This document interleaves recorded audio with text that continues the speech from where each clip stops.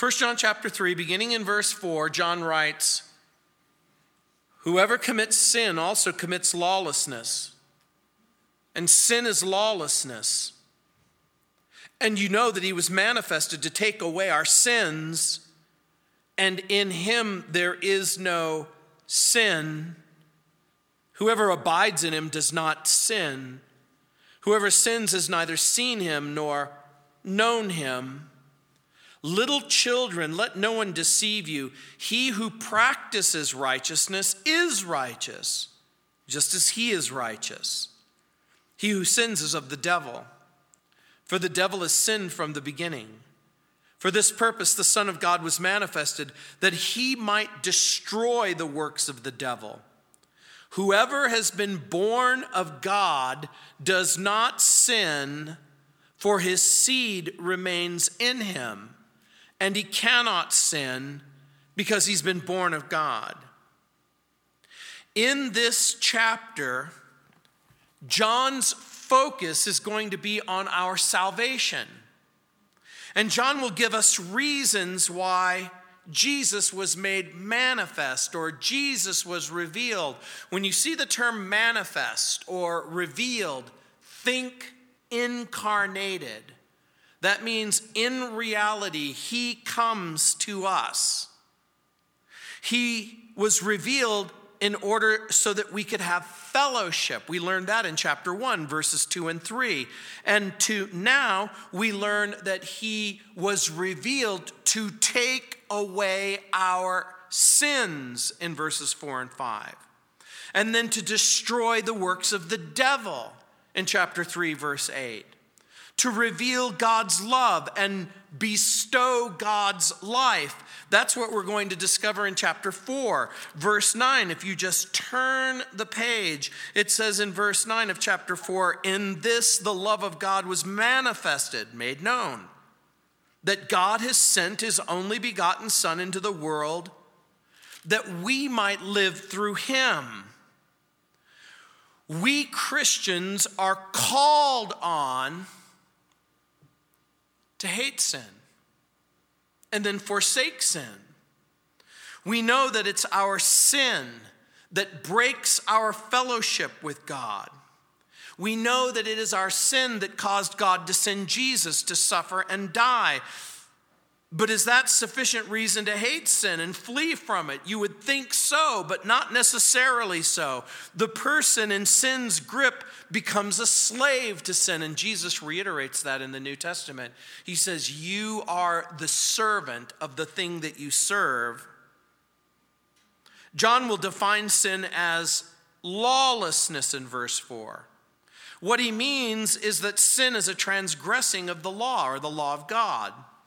John points out that the Christian who abides in Christ, now remember, when he uses the term abide, he means has fellowship. The fellowship that's described in chapter 1. The fellowship that's described in chapter 2. And remember, I've reiterated to you the difference between relationship and fellowship.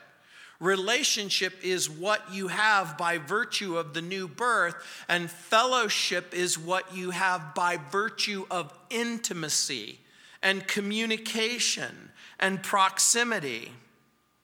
And so John points out that the Christian who abides in Christ, that is, who has fellowship, the fellowship that we just talked about in chapters 1 and 2, will not deliberately and habitually break God's law. Christians sin. And sin will typically take two different forms. The things that we know we're doing wrong, and the things that we're completely unaware that they're wrong. David writes about this in Psalm 19:12 when he says, "Who can discern his errors? Forgive my hidden faults. Keep your servant also from willful sins," it says in Psalm 19:13. "So that they may not rule over me. Then I'll be blameless, innocent of great transgression." In verse 6, the verb tense that says, whosoever abides in him does not sin, probably should be translated, does not habitually sin, does not find himself or herself in that constant state of rebellion and rejection. Ephesians chapter 2, verses 1 and 3 makes it clear that the unsaved sin constantly because they live in the flesh and are for the devil. But the Christian has a new nature. We've been given a new life and a new nature, and it's been placed within us. And so John is going to argue that you no longer have to be a slave of sin. And so in this chapter, God the Father lavishes his love on us in verse 1, calls us children in verse 2, will someday make us like Jesus at the end of verse 2 and verse 3. Then God the Son dies for our sins in verses 4 and 5, destroys the work of the devil in verse 8, gives us the opportunity to live above sin in verse 9. And later in the chapter, we discover God the Holy Spirit indwells us, empowers us in verse 24. So you see God the Father at work, God the Son at work, God the Holy Spirit at work. And so he begins with our great need, deliverance from sin. In verse 4 it says, whoever commits sin also commits lawlessness, and sin is lawlessness. I want you to, again, think about the context. In verse 3, he defines purity. And everyone who has this hope in him, that's Jesus, purifies himself, just as he is pure.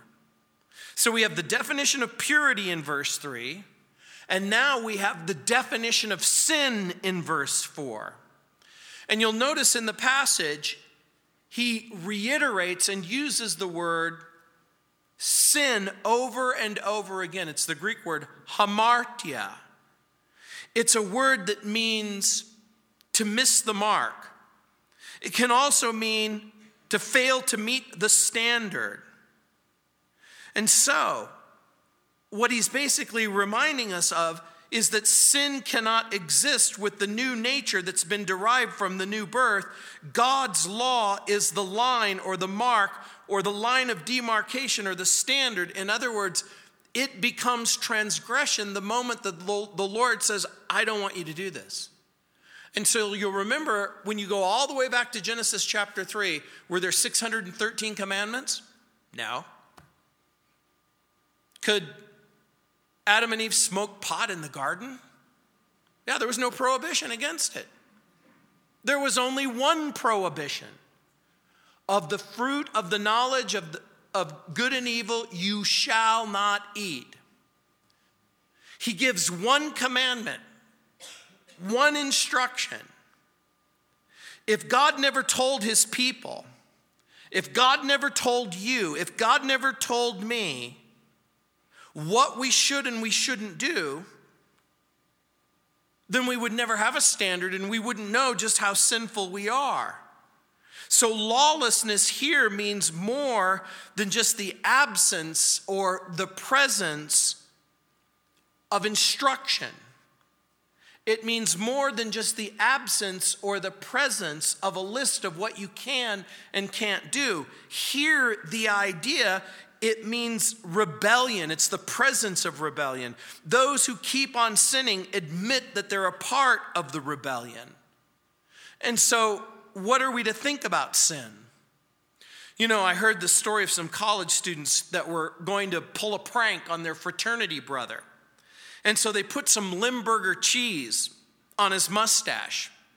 Just very gently, they rubbed Limburger cheese all over him while he slept. And when he woke up about an hour later, he went, man, this room stinks. And then he got up and he went into the hallway and he goes, man, the hallway stinks. And then he went down into the common area and he goes, man, The living room stinks. And then he walks outside. He's trying to figure out the source of the odor. And he goes, man, the whole world stinks. And the real problem was right under his nose. Just like sin. You know, years ago, a correspondent for the London Times was researching and reporting on all of the problems, all of the pain, all of the issues, all of the terrible things that are going on in the world. And the article had this question. It said, "What's wrong with the world?" And G.K. Chesterton wrote the now famous reply, "Dear editor, what's wrong with the world? I am. Faithfully yours, G.K. Chesterton." At the bottom, at the base of the world's problems, G.K. Chesterton figured it out. The problem isn't always you. The problem is often me. What I've done, my sin. He's pointing out that Jesus has come into the world not as some joyride from heaven, but to deal with the problem of sin, to expose the problem of sin, and to deal with the problem of sin. Because sin is a human problem. We're all sinners. The Bible makes no exception. It says, all have sinned and have fallen short of the glory of God. There's none righteous, no, not one. We live in a world where sometimes even Christians downplay the wickedness or the horror of sin. We call it a mistake. We call it a shortcoming. We call it a failure. We call it a character flaw. The list could go on and on and on. There's lots of reasons why we make up in order to not deal fully with the problem that we have. According to the Bible, sin is a transgression of the law. It's a crossing of the line. Sin means going your own way rather than God's way. Sin means living according to the standard of yourself rather than God's word. Sin, according to the Bible, is disbelieving God and disobeying God. Sin is neglecting and ignoring God rather than honoring him and worshiping him. Sin is denying and rejecting God rather than accepting God. And so we know that God is perfect. And therefore, only perfection is acceptable to God. If God allowed anyone or anything less than perfect into heaven, then heaven itself would become imperfect. And so sin is imperfection, falling short of God's glory and God's perfect nature. According to the Bible, human beings are not only sinners, but sinful. Theologians call this, we're sinners by nature and by choice. And human beings are sinful because they've transgressed God's law. In brief, if you turn to Romans chapter 3, in verses 10 through 18, I'm going to read that whole passage. In Romans 13:10, it says, "As it is written, there's none righteous, no, not one. There is none who understands. There is none who seeks after God. They have all turned aside. They have together become unprofitable. There is none that does good. No, not one. Their throat is an open tomb. With their tongues they practice deceit. The poison of asp is under their lips, whose mouth is full of cursing and bitterness. Their feet are swift to shed blood. Destruction and misery are in their ways, and the way of peace they have not known. There is no fear of God before their eyes," unquote. Paul gives this laundry list of everything that it is and everything that it does, and it is bad. In the Bible, sin fundamentally includes the idea of unbelief, of not really believing what God says about your spiritual condition. Because I want you to think about this for just a moment. For the person who doesn't believe the spiritual condition and how bad it is, they're also going to be reluctant to believe God's solution to the problem of sin, which is the Lord Jesus Christ. Sin is missing the mark, coming short of the glory of God. Sin is error. It's not just simply making a mistake. It's leaving the path of righteousness. It is ungodliness, lawlessness. According to the Bible, it entered the world through Adam in Romans 5:12. And because of sin, all human beings are spiritually dead forever and destined to die physically. But there is deliverance from sin. And that's the good news. That's the meaning of the word gospel. That's the meaning of what the New Testament says, that there is a solution to the penalty of sin and to the power of sin and even eventually to the presence of sin. We are delivered from the penalty of sin. We are being delivered from the power of sin. We will eventually be delivered from the presence of sin. And it's found in the sacrificial death of the Lord Jesus Christ. And so this is why the Bible urges you and urges me to confess our sin, to repent of our sin, and find forgiveness in Christ. And so in contrast, those who refuse to confess their sin, those who refuse to repent of their sin, they don't find forgiveness. They live in opposition to God. And it doesn't matter according to John, what kind of religious profession or what kinds of religious claims that a person makes. John is going to make the argument, I don't care what you say. What I care about is not simply what you say, but what you do.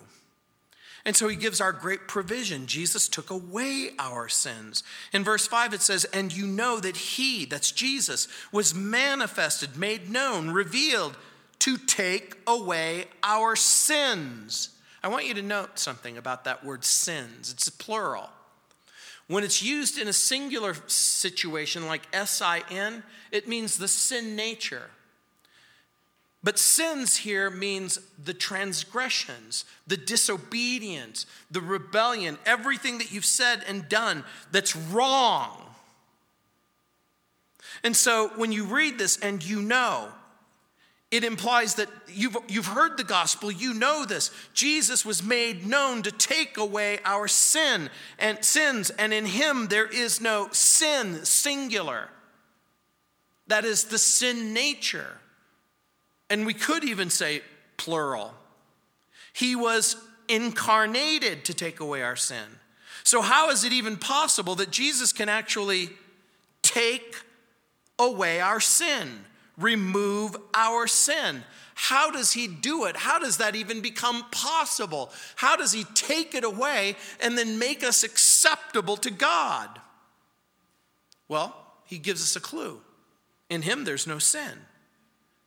The reason why he brings that up is because he's a suitable sacrifice. Remember, the Jewish people would offer a lamb without spot or blemish, and Jesus is the Lamb of God. And you'll remember in John's gospel, when John the Baptist sees Jesus, he says, behold the Lamb of God who takes away the sin of the world. The Bible teaches that because Jesus lived a perfect life and sacrificed himself for sin, people can be completely forgiven. Turn back to chapter 2, verse 2. And he himself is the propitiation. Remember, that means the satisfying solution, the satisfaction. He is the satisfaction for our sin, and not for ours only, but also for the sin of the whole world. He suffered for our sakes, bearing our sin in order to make us acceptable to God. And only, according to the Bible, only Jesus can fill the gap between a holy God and a sinful people.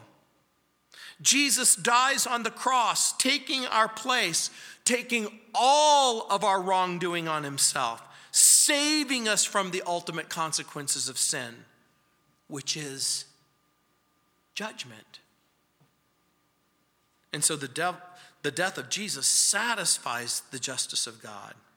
But it also makes it possible for the believer to stop living a life of sin. What does that mean?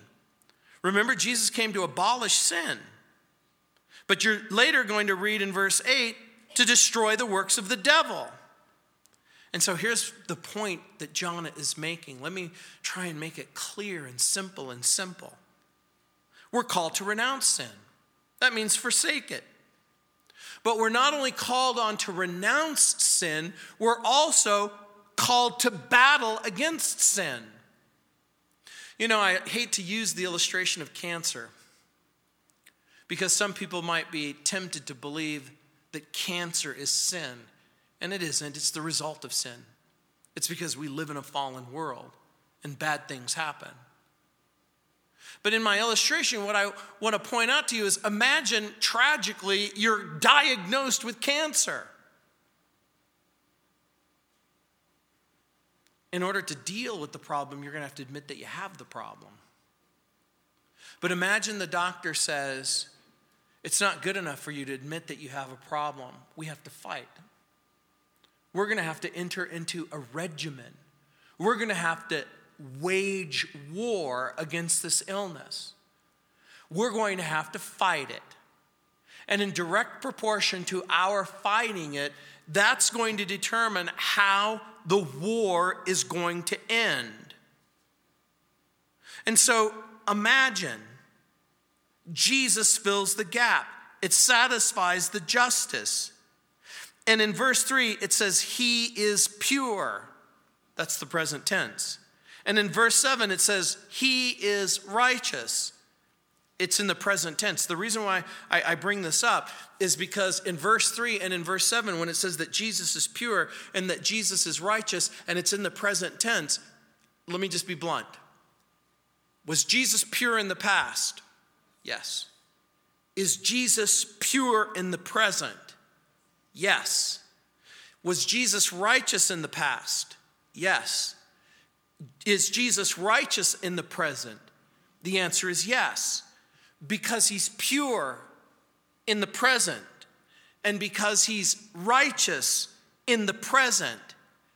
John is making the argument that he's still alive. Jesus is alive. Jesus is still pure. Jesus still doesn't have any sin.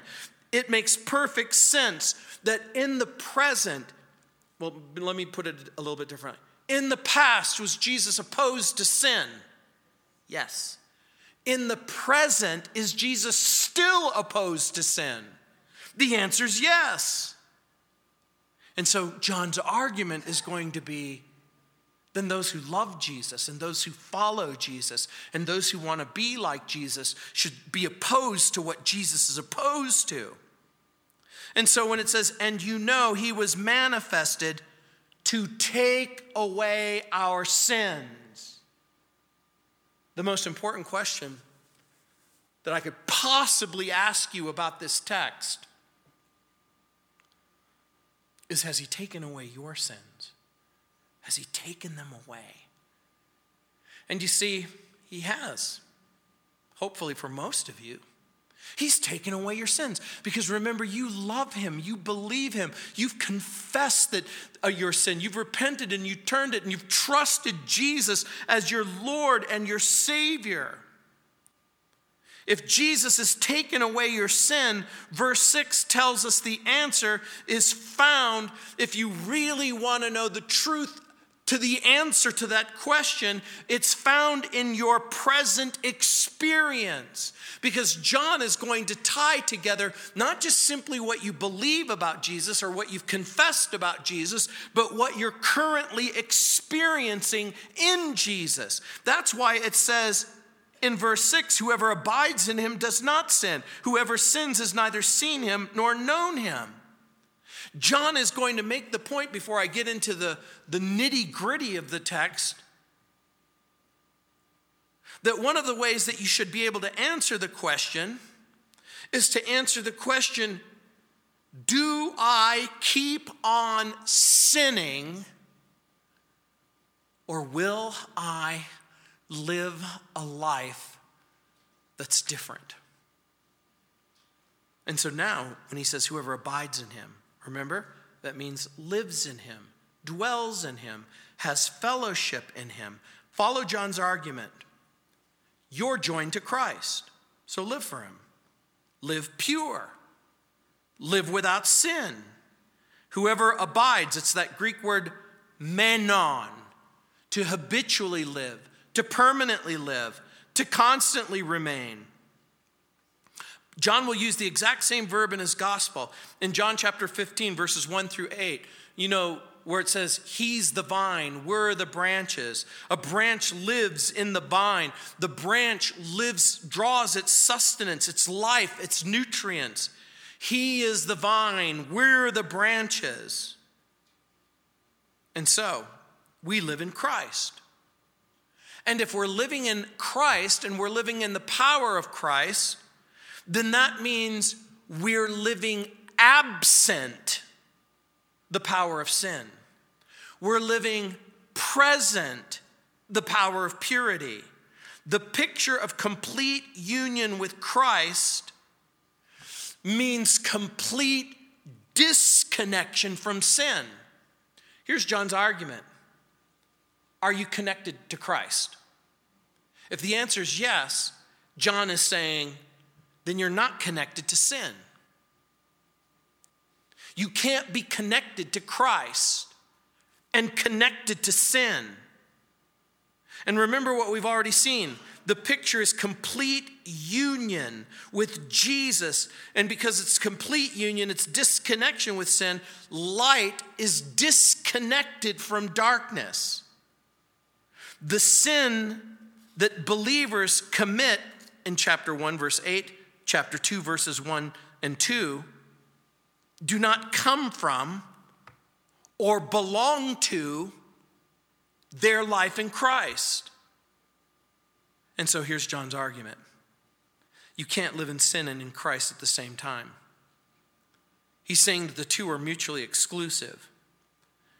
And I'm going to suggest to you that there's something else that's going on. In this simple sentence, he's also confronting the false teachers who are saying false things. In what sense? He's talking about the wicked teachers who were making the outrageous claims. Some of them were actually teaching that they were sinless. And John knew that they were lying. And by the way, I've met people who believed that they were sinless. Seriously. I've talked to people who say, I don't sin. And I go, really? And then I pour a pitcher of water on their head. And I hear what comes out of their mouth. And I go, I thought so.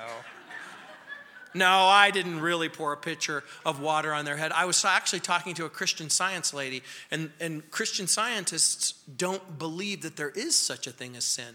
And so in their worldview, if they say, I don't have sin, it's because they don't believe it even exists. They believe that sin is ignorance. They believe that the problem that human beings face is that they are ignorant of the truth, and if you just know the right thing, that you'll be fine. And this was very much what the false teachers in John's day were teaching. They taught that they were unable to sin. They claimed to be holy. They claimed to be superior. And so what is John saying? Christians should be sinless, but not the kind of sinlessness that the false teachers claimed. Reality bears witness that sin is still very, very much a part of our lives, and even a part of the believer's life. So then how can the Christian live a life free from sin? We first become aware and sensitive to sin's presence. Then we acknowledge sin's presence, and we engage in a sincere repentance from sin. We accept God's forgiveness in Christ. In order to do this, you have to believe what God believes about your sin. And then you have to believe what God's solution is to the problem of sin. We accept his forgiveness.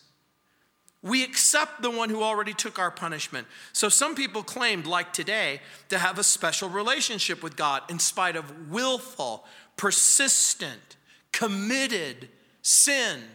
Imagine you're talking to a person who's completely living a lifestyle. I'm not talking about an incident where you've done something sinful. I'm talking about when you wake up in the morning and you live your life and you go to bed at night, every moment of every day, living in willful, continuous, rebellious disobedience. And that person says, I love God. I love him, and I believe in Jesus, and I believe that God loves me, and I believe that Jesus is okay with what I'm doing. This is the person that John is trying to address.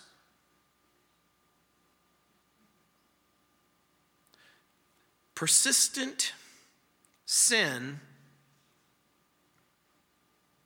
proves that they're not living in the Lord and that they're not abiding in Christ. And that's why John says, whoever sins has neither seen him nor known him. Does the Christian ever sin? Of course he does. Well, does this mean you never knew God? That's not what the text is saying. What is the text saying? The Christian who imposes on grace and trivializes forgiveness, the Christian who uses grace and forgiveness as an excuse to continue in sin, doesn't understand grace and doesn't understand sin. The very meaning of repentance includes the idea of sorrow for sin and regret for sin and a willingness to turn from sin. And here's the little test that you can take to determine whether or not you've truly repented. It's so simple, it's going to blow your mind. The moment that you say concerning something that you've done, I'm sorry, and you say, I don't want to do that anymore. It's wrong and I don't want to do it anymore. For the person who says, but Friday night is coming and I can't wait for Friday night. I can't wait to be able to partake in that sin once again. The person who says, I'm sorry, and then dreams about doing it again has not repented. That makes sense to you, doesn't it? Repentance, by the very definition of the word, means not only a willingness to confess what you've done is wrong, it's a willingness to forsake it and leave it. John is insisting that as far as people continue in sin, to the degree that they continue in sin, that's the degree that they don't know God. And so here's what John is doing. He's placing an ideal standard. The ideal standard for the believer is don't sin. Christians are free from the penalty of sin. We're becoming free from the power of sin. We will eventually become free from the presence of sin. Warren Wiersbe writes, quote, there's more in the death of Christ on the cross than simply our salvation from judgment, as wonderful as that is. Through his death, Christ broke the power of the sin principle in our lives. The theme of Romans chapter 6, chapter 7, chapter 8 is this identification with Christ in his death and resurrection. Christ not only died for me, but I died with him.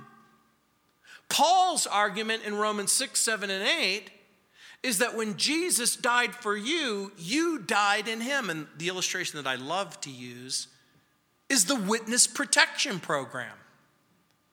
Imagine you've committed crimes, and the FBI says, we're going to put you in the witness protection program. We're going to give you a whole new identity. It's going to be as if your past never existed, and we're going to give you a new life and a fresh start.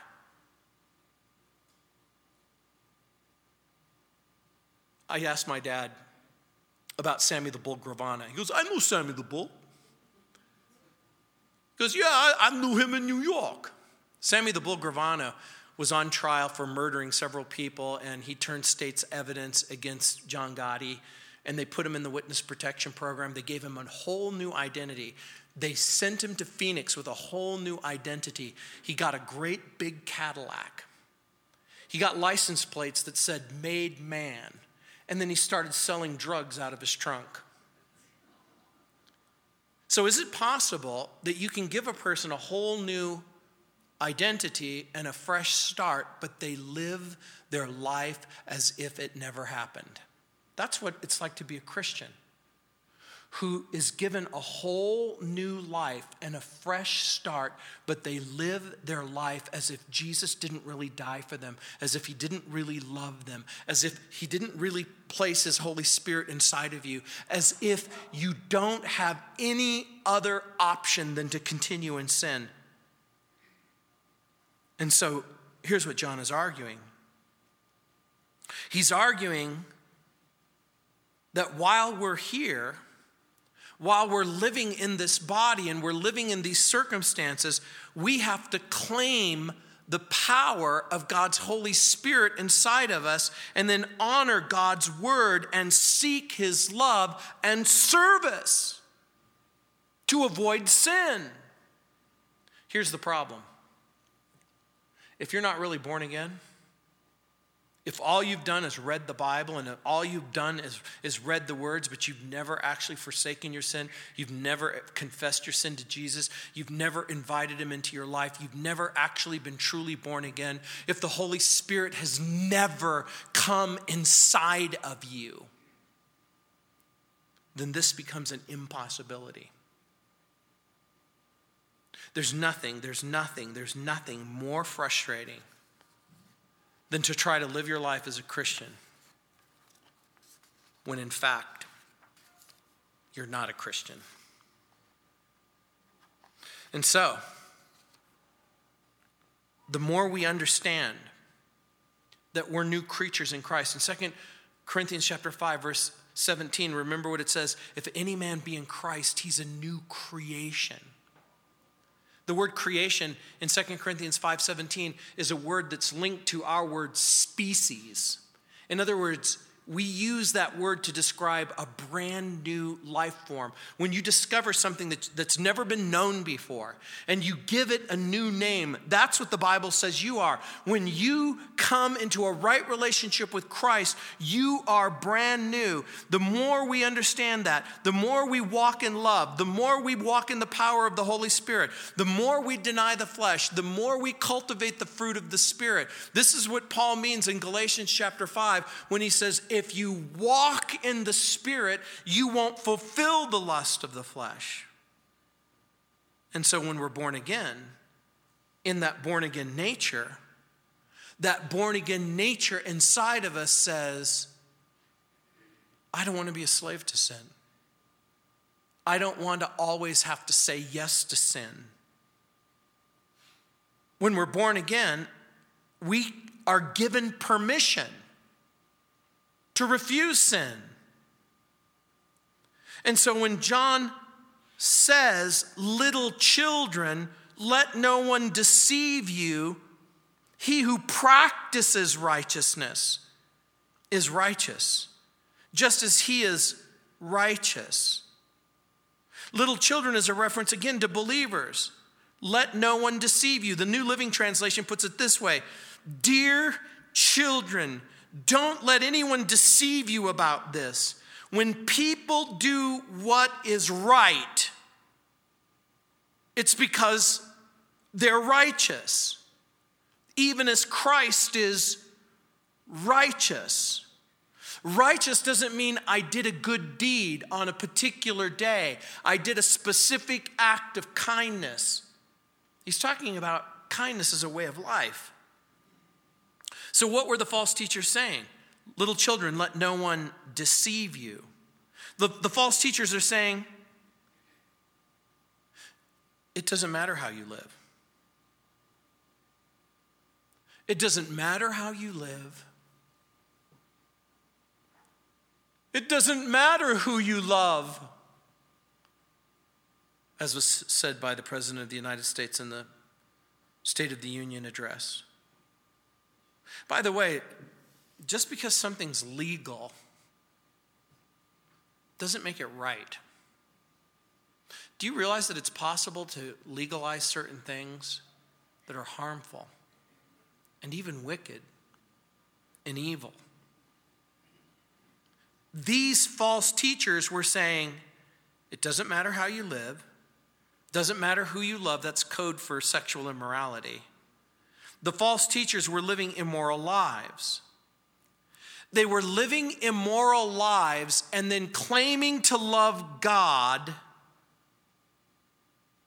And so the person who claims to love God and serve God and know God and live a lifestyle of rebellion and disobedience, the Bible has very limited patience. John Chrysostom, the church father, wrote, "To sin is human, but to persevere in sin is not human. It's altogether satanic," he wrote. I've told you before that the difference between the Christian and the non-Christian is when the Christian falls into sin, they will get up, they'll confess their sin, they'll walk away from it. But the unbeliever and the make-believer, if they fall in the mud, they'll remain in the mud. And they don't want to be washed off. And so look what it says in verse 8, our great promise, freedom to live above sin. And so he says, he who sins is of the devil. For the devil has sinned from the beginning. For this purpose the Son of God was manifested, that he might destroy the works of the devil. When people continue to live like the devil and sin like the devil, they reveal their true allegiance to, that's exactly right.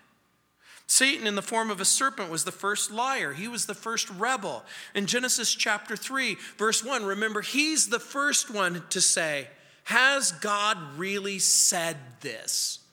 God said, remember, in the day you eat thereof, you shall surely die. And Satan's first words are, is that true? Is that really true? Did he really say that? Satan's the author, he's the founder, he's the director of the rebellion. So here John's argument, when people continue to sin, it proves that they haven't completely abandoned their loyalty to Satan. I'm going to admit something that I don't think I've ever admitted. When I moved to Colorado, I just didn't feel like it was really home. I had grown up in Southern California, went to school in the Bay Area. I was an Oakland Raider fan. I know, I can hear it. Ooh, ooh. 1967, 1968, 69, 70. Do you realize you go through the whole decade of the 70s and the whole decade of the 80s and the whole decade of the 90s? I had sold my soul to the football devil. So the first year in Colorado, couldn't root for the Broncos. Second year, couldn't do it. Fifth year, couldn't do it. It took 10 years and a real Denver Bronco coming to our church for me to finally say, okay, I'm going to root for the Broncos. Hallelujah, someone says. Can I get a witness? But can you imagine how long it took me to abandon the old loyalty and embrace the new loyalty? And some of you know exactly what I'm talking about. You've struggled with sin. It's been difficult for you to abandon the old loyalty and to embrace the new one. He says, he who sins is of the devil, for the devil has sinned since the beginning. According to the Bible, the devil doesn't have children. He doesn't have spawn. He doesn't have offspring. But in a way, he does. His children are those people who imitate him, who believe him. The devil sinned from the beginning, since before the creation of the world. Satan sins. He promotes sin. And so when the false teachers spoke lies without remorse, without repentance, without regret, they revealed that they belonged to Satan. And those who followed these teachers were declaring their love and their loyalty to Satan. Now, isn't this interesting that John even brings up the issue of Satan and the devil? You know, it might sound harsh to you. Read it again in verse 8. He who sins is of the devil. That sounds a little harsh, huh? But I want you to turn to John's gospel again in chapter 8. In John chapter 8, there's an interesting statement that begins, I'm thinking right around verse 42, where Jesus says to the religious leaders, if God were your father, you would love me. For I proceeded forth and came from God, nor have I come of myself, but he sent me. He's basically saying, God sent me. Here's what he's saying. Jewish people, the God who you say is your God, he's my father and he sent me. He says in verse 43, why don't you understand my speech? Because you're not able to listen to my word. Verse 44, you are of your father. What does it say? Does that sound harsh? It's on Jesus' lips. You're of your father, the devil. Why does he say that? And the desires of your father you want to do. He was a murderer from the beginning and does not stand in the truth because there is no truth in him. When he speaks a lie, he speaks from his own resources because he's a liar and the father of it. But because I tell you the truth, you don't believe me. Here's what Jesus is basically saying. There's a group of people who believe what he says. And then there's a group of people who doesn't believe what he says. And because of that, a loyalty is assigned. Satan sins. Satan promotes sin. Satan promotes lies. The false teachers were lying about what John and the others were saying. Those who followed these teachers, they were declaring their love and their loyalty to Satan. And it's exactly what we do. When we believe a lie, or we walk in a lie, or we walk in rebellion. Do you realize that when we lie, we're in effect saying, I love you, Satan. I love what you love because I want to do what you do. I want to embrace what you've embraced. I want to be a part of the rebellion. There's a song that says, you are more than the choices that you've made. You're more than the sum of your past mistakes. You're more than the problems you create. You've been remade. And there's much about that song and those lyrics that's true. You are more, but you're not less. In other words, if we sing the song with the idea that it doesn't really matter what we say or what we do, it's missing the point even of the song itself. It says you've been remade, and that's John's argument. You've been remade. You've been born again. You've been filled with the Holy Spirit. You've been given the resources that you need. Satan is a liar. Jesus is the truth. Satan loves lies. Satan hates the truth. And when he lies, he remains consistent with his character. But there's a cure for sin. You've been remade. Does it really bother you that John believes in a real devil? And he mentions him in this chapter.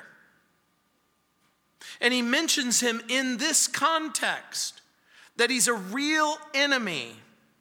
That he sinned from the beginning in verse 8. And by the way, that he has children who are not of God, whose lives are marked by sin in verse 10. In this, the children of God and the children of the devil are made manifest or known. He's also going to point out that this evil one produces murderous offspring in verse 12. Not as Cain, who was of the wicked one and murdered his brother. We're going to talk more about that in verse 15. Whoever hates his brother is a murderer, and you know that no murderer has eternal life abiding in him. And so he's going to say, guess what? There are results, not only of what you believe, but the way you act out.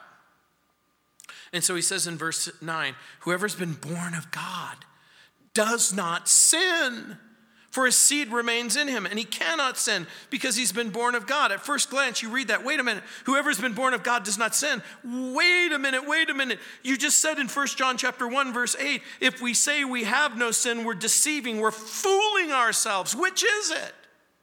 Do we or don't we? Do you want to know the answer? I know you're looking, yeah. Experience tells us that every Christian sins. True or false? It is true. Experience has told us that sin still has a hold on us, even for the true Christian. But here's what he's saying. Whoever's been born of God does not sin. In what sense? In the sense that we don't want to. You know, before I became a Christian, the issue wasn't whether or not I wanted to sin. It was, did I have a reasonable expectation that I was going to get away with it? Not only did I want to do it, I looked for opportunities to do it with the least amount of consequences. See, you laugh. And I don't mean to speak for you. I won't do that. You know your own heart. You know what you were like before you became a Christian. You know what you were like. I wish I could say to you that the worst things that I've ever done, I did as an unbeliever. But it wouldn't be true. The worst things I've ever done, I did it as a Christian because I knew better. And I had the power of God and the presence of God and the word of God. I was without excuse. You know, before I became a Christian, sinners sin. That's what they do. Dogs bark, cats meow, sinners sin. So what does this mean? When he says, whoever's been born of God does not sin, doesn't want to, for his seed remains in him. What does that mean? It means that the presence of God, by the power of the Holy Spirit, that thing that's been placed inside of you, that's made you born again by the power of the Holy Spirit, cries out inside of you, I want to live my life for God and for Jesus, free from the bondage and the slavery of sin, free to love Jesus, free to love my brother, free to walk according to what God wants me to walk. The born-again Christian doesn't just simply not desire to sin and renounce sin and recognizes that sin is incompatible with who you are. And one of the ways that you can tell that you're really born again is when you sin, a little voice whispers in your ear, that's not you.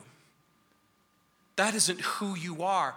God saved you. Christ forgave you. He's reconciled you to the Father. This isn't who you are. This isn't what you were meant to be. We have the Holy Spirit. We have the Word of God.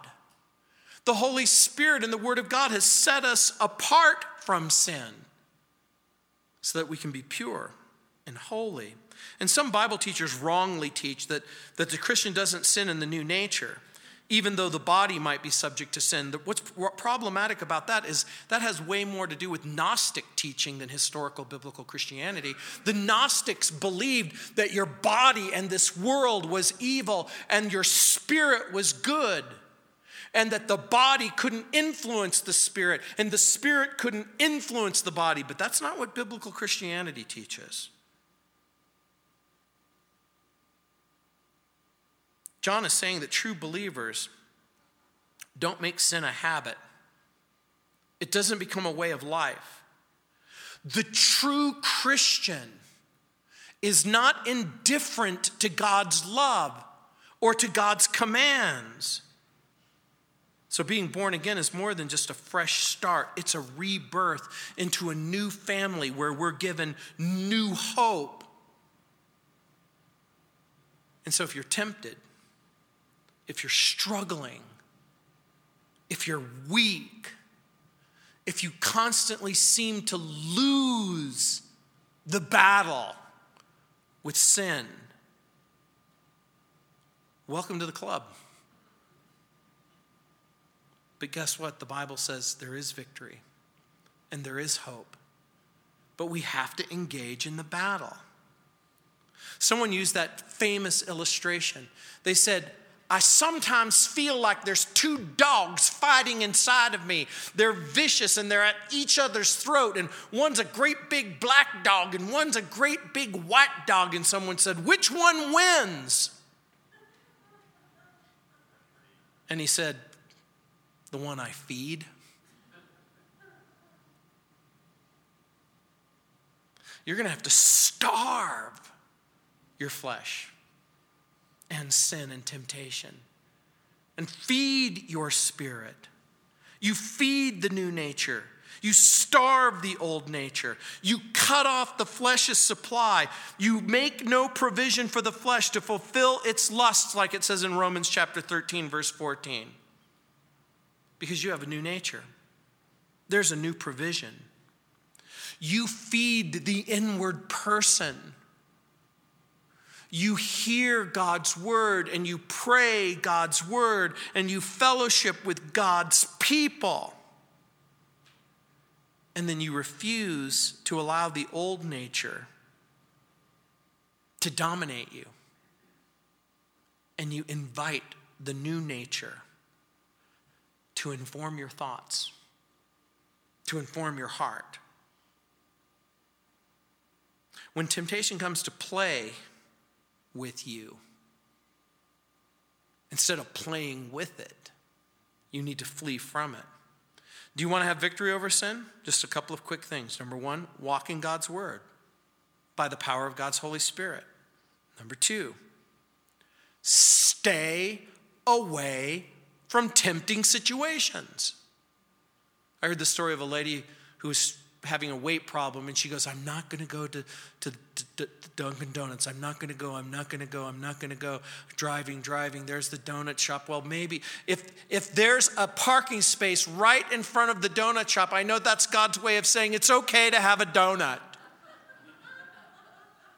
And so she pulls into the parking lot, and she goes, I had to circle 10 times until a space finally opened up. That's playing a dangerous game. And number three, seek help and fellowship and friendship with other believers who can offer prayer, who can offer support, who can offer accountability. Walk in God's word. Stay away from the temptation. Get help. Cultivate your life in such a way that you get to live life differently. And guess what? You'll have a little more success and a little less failure and a little more and a little more and a little more, because God has given you the ability. Let's pray. Heavenly Father, we know that the sacrifice of Jesus has delivered us from the penalty of sin. We know that the presence of the Holy Spirit in our hearts is delivering us at this very moment from the power of sin. We know that the Father in heaven will one day call us home. Just like John describes in the book of Revelation, where a voice in heaven says, come up here. And we'll fully and finally be removed from even the presence of sin. And so, Lord, we want to live our lives in victory, overcoming sin, walking in newness of life and joy and purity. In Jesus' name, Amen. Let's stand.